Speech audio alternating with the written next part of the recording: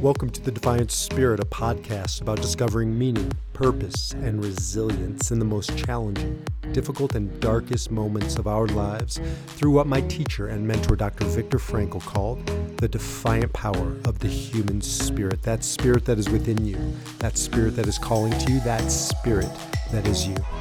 I'm Dr. Baruch Halevi. This is The Defiant Spirit. And now, on to our podcast.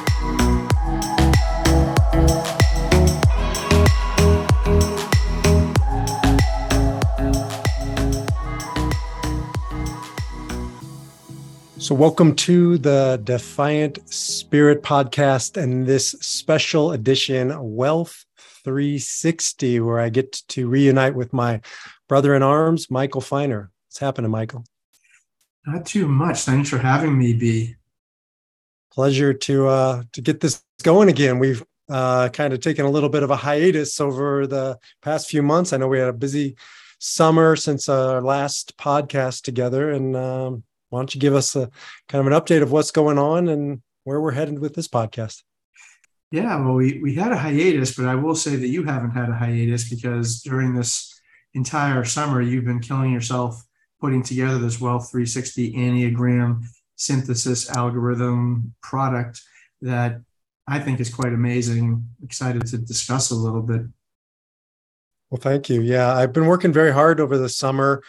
With my friend Michael Feiner's guidance. We've been partnering. Michael, if you don't know, and if you haven't listened to our previous podcast, which we were calling Money and Soul, we're in a work in progress right now, thinking about really focusing on Wealth 360, a holistic approach to wealth, or this idea of, we were just playing with it, both sides of the coin, right? That there's the obvious side of our coin, of our bank, of our finances, which is to do what money, at least the face value is supposed to do.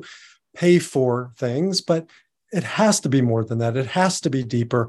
Michael, you work with people all day, every day in finance, and I imagine, and then I'll go back to what I've been doing over the summer. But I imagine a good percentage of your time isn't just about the dollars and cents. So true. Over the last probably 20, 25 years, things have certainly transitioned where, like you said, the obvious side of the coin, heads, was taxes, it was rates of return, very specific tasks.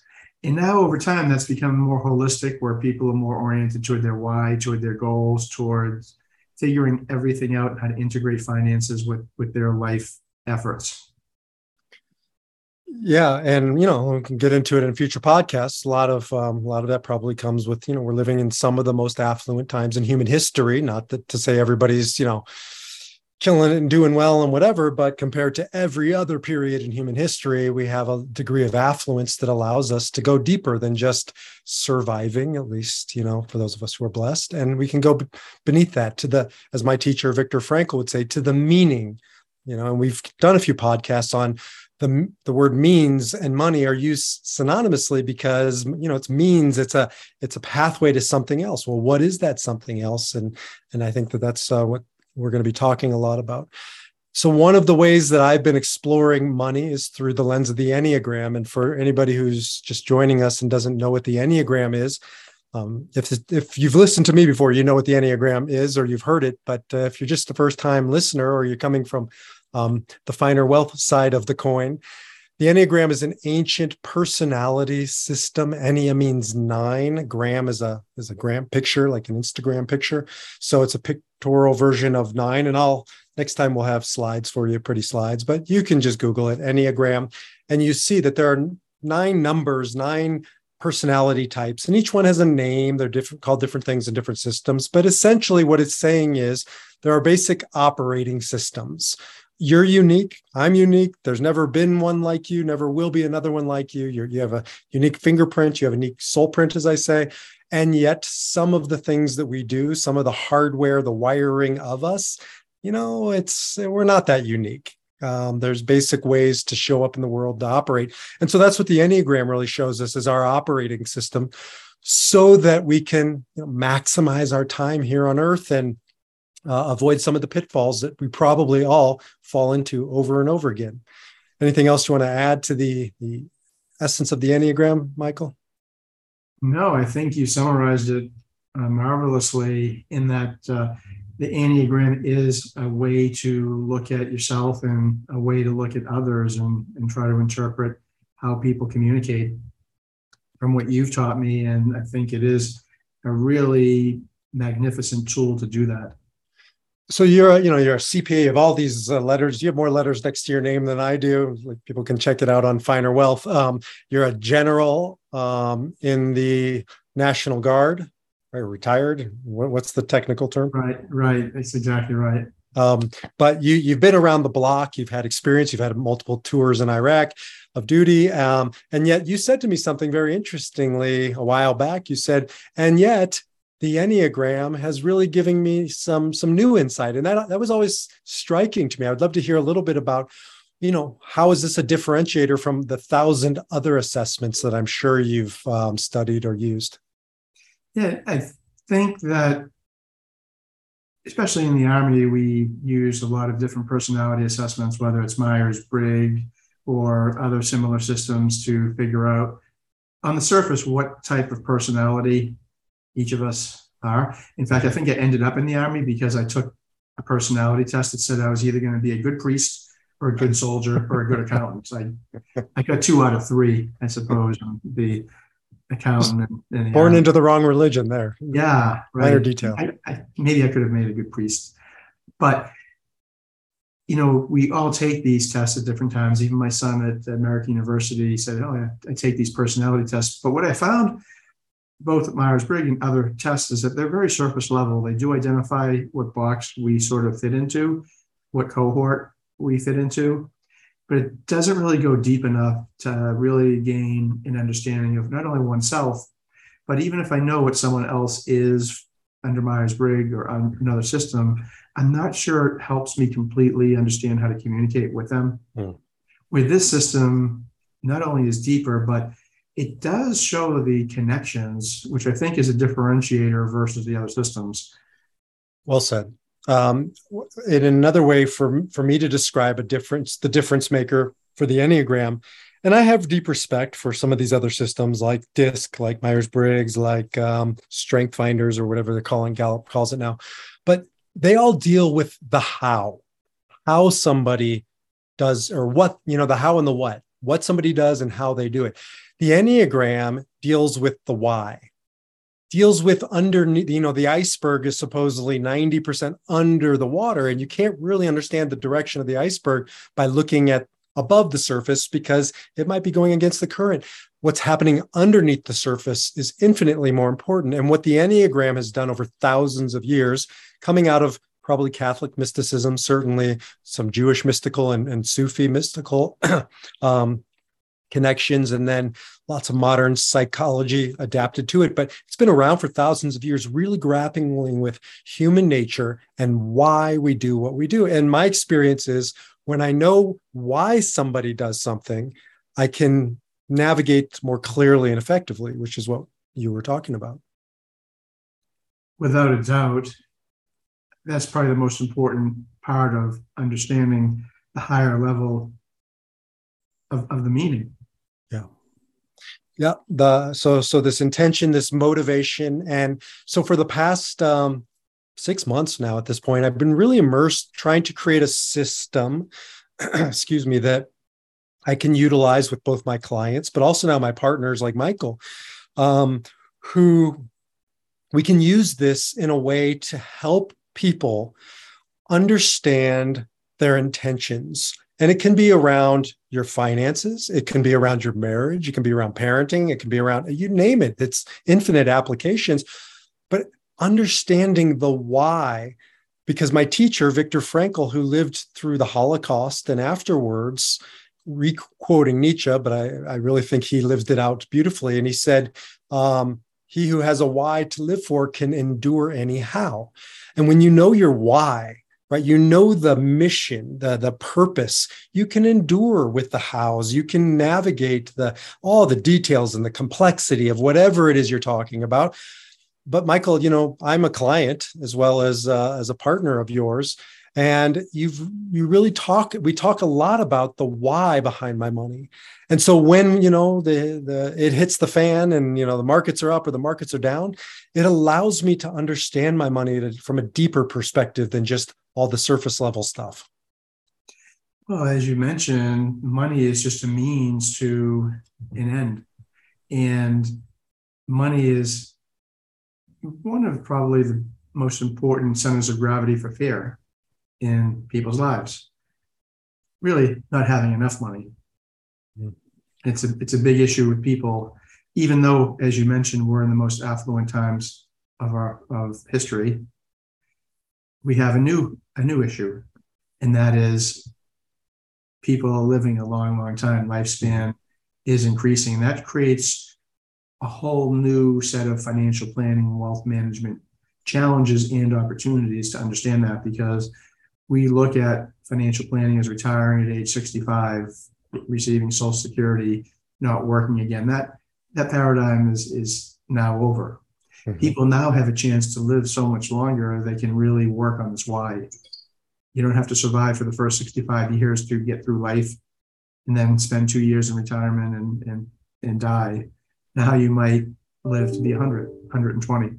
It's a whole different ball game with more opportunities for self-actualizing and getting up Maslow's hierarchy a bit. And so, depending on your Enneagram type, you'll hear different things in what Michael and what you just said, because, for instance, Enneagram type shows us that there are present focused people, there are past focused people, and there are future focused people. So if you're future focused, right, that might play into, I'm just thinking about constantly long-term healthcare type issues and retirement and, all that. If I'm a present focused person, I may not be thinking about that. And so different degrees of fear, different types of struggles. And so, one of the things you and I have been really fleshing out with this Enneagram is speaking to people where they are, not where Michael is. And Michael, for all practical purposes, is an Enneagram 3. 3 is called the achiever, the winner, the victor, really success-driven Enneagram type. So you're going to approach money, like you will everything else, from one perspective. And there's whenever I talk with you, there's a very proactive and optimistic, forward-facing kind of energy. But I imagine that's not reflective of all or even most of your clients. Well, probably the biggest insight you've taught me is exactly that. So, I'm a 3 and I think about the future, and I can endure current volatility, for example, in the stock market if it's down, thinking about an optimistic future. Mm-hmm. Someone who might be an Enneagram 6 or an Enneagram 5 or something more presently focused, or even focused in the past. Mm-hmm. I could discuss all I want about how beautiful the future looks. It does not make them feel any better. Mm-hmm. And I need to give them language to understand that they'll feel safe in the current market, today, tomorrow, yesterday, not how the market might look 10 years from now. And that has been a big shift in how I approach things. I have to identify who I'm discussing it with, because, to be honest, in a certain sense, I was a one-size-fits-all. Hey, let me tell you, the stock market does well over 10-year periods. Mm-hmm. Someone who's fearful today and isn't looking to the future, I'm not sure in hindsight that was helping them very much. And I've learned not to do that anymore for people. I might discuss it slightly to put it in perspective, but be more explanatory about what today means and how we're going to get through today, and not worry about George Jetson in 20 years. You're not alone. We are all wired to see the world through our lens and think everybody's seeing the world through our lens. We just forget. And so this reminds us, and it gives us a roadmap. For instance, let's go back to that example. And, you throw around the Enneagram numbers now very freely because you're becoming very fluent in it and masterful with it in our studies together. And Enneagram 6, as you mentioned, is called the loyalist, the loyal skeptic.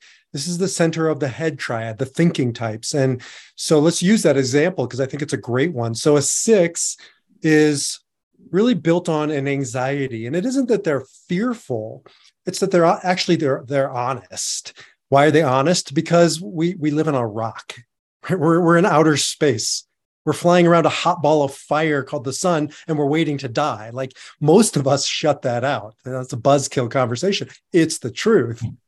But sixes have a harder time shutting out that noise, right? They're like, remember back in the day, the radio, right? They're picking up frequencies, and you're hearing kind of like, shortwave radio from far. They can't always tune it out. So you're talking to them as a 3, and a 3 is all about efficiency, effectiveness, results, success, which may be true, but their radio dial is going all over the place, and all they're hearing is noise, and you're just noise in that moment. So what you're doing is you're addressing them. And what I find with sixes is they don't need a solution as much as they need a place to process all the noise. And if you want to earn the trust of a 6, you just let them process it, because a 3 will get to the answer, boom. A 6 needs time to get to the answer. And so, what I've seen you do, and we've talked a lot about, is seeing a 6 and giving them the space and the time and the place to play out some of those fears. You couldn't have said it better, but it's so important now to understand when I'm approaching someone who I know has certain proclivities, like might be more of a 6 versus a 7 or a 3 or whatever they may be, to understand that there are significant differences. Mm-hmm. And for them to be helped, which is my job, I love the radio frequency, although I don't know if the younger people understand how radio frequencies work, right? You actually had to get exactly the right radio frequency. And if you were off by 1/10 of a degree in a radio frequency, you got the wrong station. Mm-hmm. So if I'm transmitting it, 100.7 and someone's listening at 98.5, it does not help. And I think you're right about that I need to understand the frequency that someone's on for them to receive it. Now, whether they hear everything or process it, at least they'll have an opportunity to be on the same frequency. So to me, I'm still not great, of course. I'm not a magician to figure out what people are like, but as I've said to you before, I don't know necessarily what everyone is at this point, but I can tell you what they're not sometimes, which helps. I know if they're not like me, I better be very careful on how I communicate. So I like to think I'm improving my communication tremendously with your mentorship. No, absolutely. And you don't have to know somebody's type. This isn't like it doesn't work if I haven't had them take a test. And because really what it is Brene Brown, great teacher out there, talks about the difference between empathy and sympathy. And sympathy is coming up onto a hole. You're out hiking here in Colorado. We hike a lot. You come up to a hole, you look down, and there's some poor schlepper down in the hole. And you say, "Oh, I'm so sorry you're down in that hole. My heart breaks for you. Is there anything I can do for you?" And that's sympathy. And that's a starting point. Empathy is coming up to that hole, looking down, seeing that poor schlepper, jumping in and saying, "Let's figure our way out together," right? I don't necessarily know. I don't understand what you're feeling in this hole, but I'm not going anywhere. And one of the things the Enneagram has made me do, it's made me think about what's the hole this person is in, because we all have a hole we get stuck in, right? Threes, are not Iron Men and women. They have holes that they fall into, deep pits that they fall into. It's just a different type of a pit than me as an 8 or than you as a 6. And so the Enneagram really makes me stop and think about, what is the hole that I need to help somebody dig out of? A great analogy. So that gives us, I think a little more freedom than anybody listening. You have to know exactly what we're talking about. You have to know exactly the type of number. You have to be an expert. You don't. You just need a system. And I think this is a great one to stop seeing the world through only your lens, through your eyes, and to see it through the lens of the other person. Because whether I'm doing marital counseling or financial counseling or whatever kind of counseling it is, I'd say 80, 90% of the time, it comes down to just that off frequency, that missed communication. I'm not tuned in on the radio dial quite right. Yeah, I think that is exactly right. It's so important for someone to receive something. They have to feel comfortable with the way you communicate it. And they'll turn it off quickly if you're not doing it in a way that they like to receive it. They may sit there, but if they don't receive it, it doesn't help anyone. And to the extent that you can fine tune and understand how people basically process their information and the communication, and not really transpose what we have onto them, which is what I'm trying not to do, the way I approach it, the way they're going to analyze it. Well, I work with people, one-on-one, oftentimes in executive coaching and logotherapy, meaning-centered therapy. And I've sent quite a few clients over to you, and now they're working with you because they said, when they heard our podcast, and they said, I would like to have this kind of feeling of being seen, right? Be seen for who I am.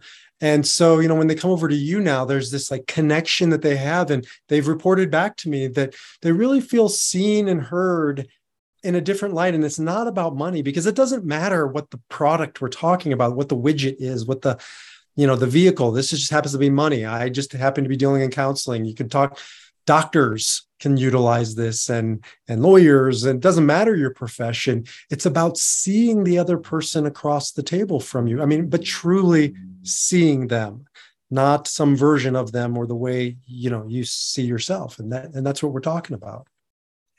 Well, as you know, I was stunned. I sent you over that little article. I forget if it was in the Wall Street Journal or it was someone reputable. It wasn't just a Facebook meme or something, that talked about what people were looking for in their advisors, I think financial advisors in general. When I started reading the article, I assumed that the number one thing was going to be rates of return, investment rates of return, or skill related to financial planning or estate planning, etc. I was shocked, and I think maybe you were too, to find out that those items were far down the list. And the number one item was really communication and comfort level with the advisor, which is a big difference than what it used to be. It's not as transactional, and people are looking for that. I guess I'll do the pun, man search for meaning. And they want meaning out of this financial relationship. I'm sure every type, whether, like you said, it's a doctor, a dentist, your landscape, or whatever it is, you want a deeper connection to understand what you want. And I can see that, because with people want to reach their goals and want to be understood. And I think part of that is that when you do that, when you connect, they feel secure, because we live, yes, I know for a fact we live in the wealthiest time in human history, regardless of your, income, but we also probably live at the most insecure time, ironically, with the rate of change, right? I mean, it's just staggering how fast and furious change comes at us, and old systems that once were backbones of security, like religion and political affiliations and all this, that's all changing or changed. And so people don't know what to grab onto for security. So I think what they're doing in that situation, whether it's you as their financial planner or as a doctor, is feeling a sense of security, like this person really can ground me and help me feel safe. I know for a fact that that's what sixes are looking for, right? It isn't just about the money. It's about, I need to feel secure in my relationship with my money. That's what I'm looking for you to help me do.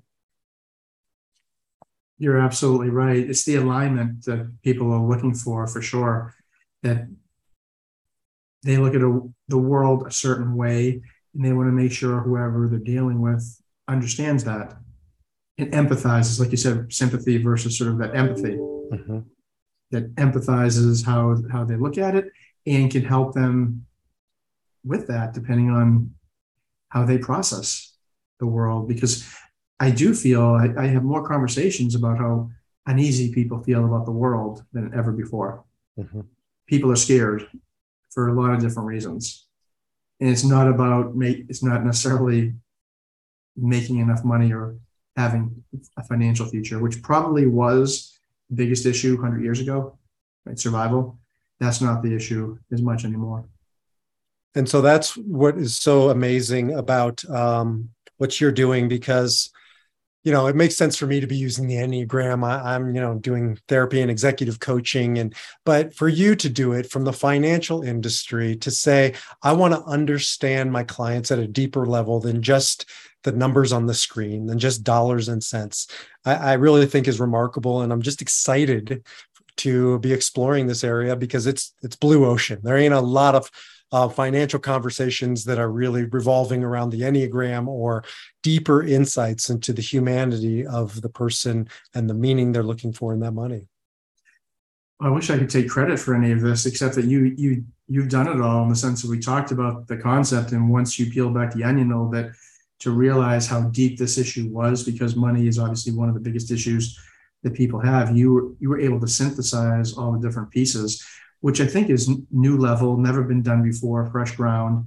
And that is the blue ocean strategy that's so important here. There's lots of Enneagram tests. There's lots of first level things on finance, and people have talked some basic things. And some of this is common sense, let's face it, right? Absolutely.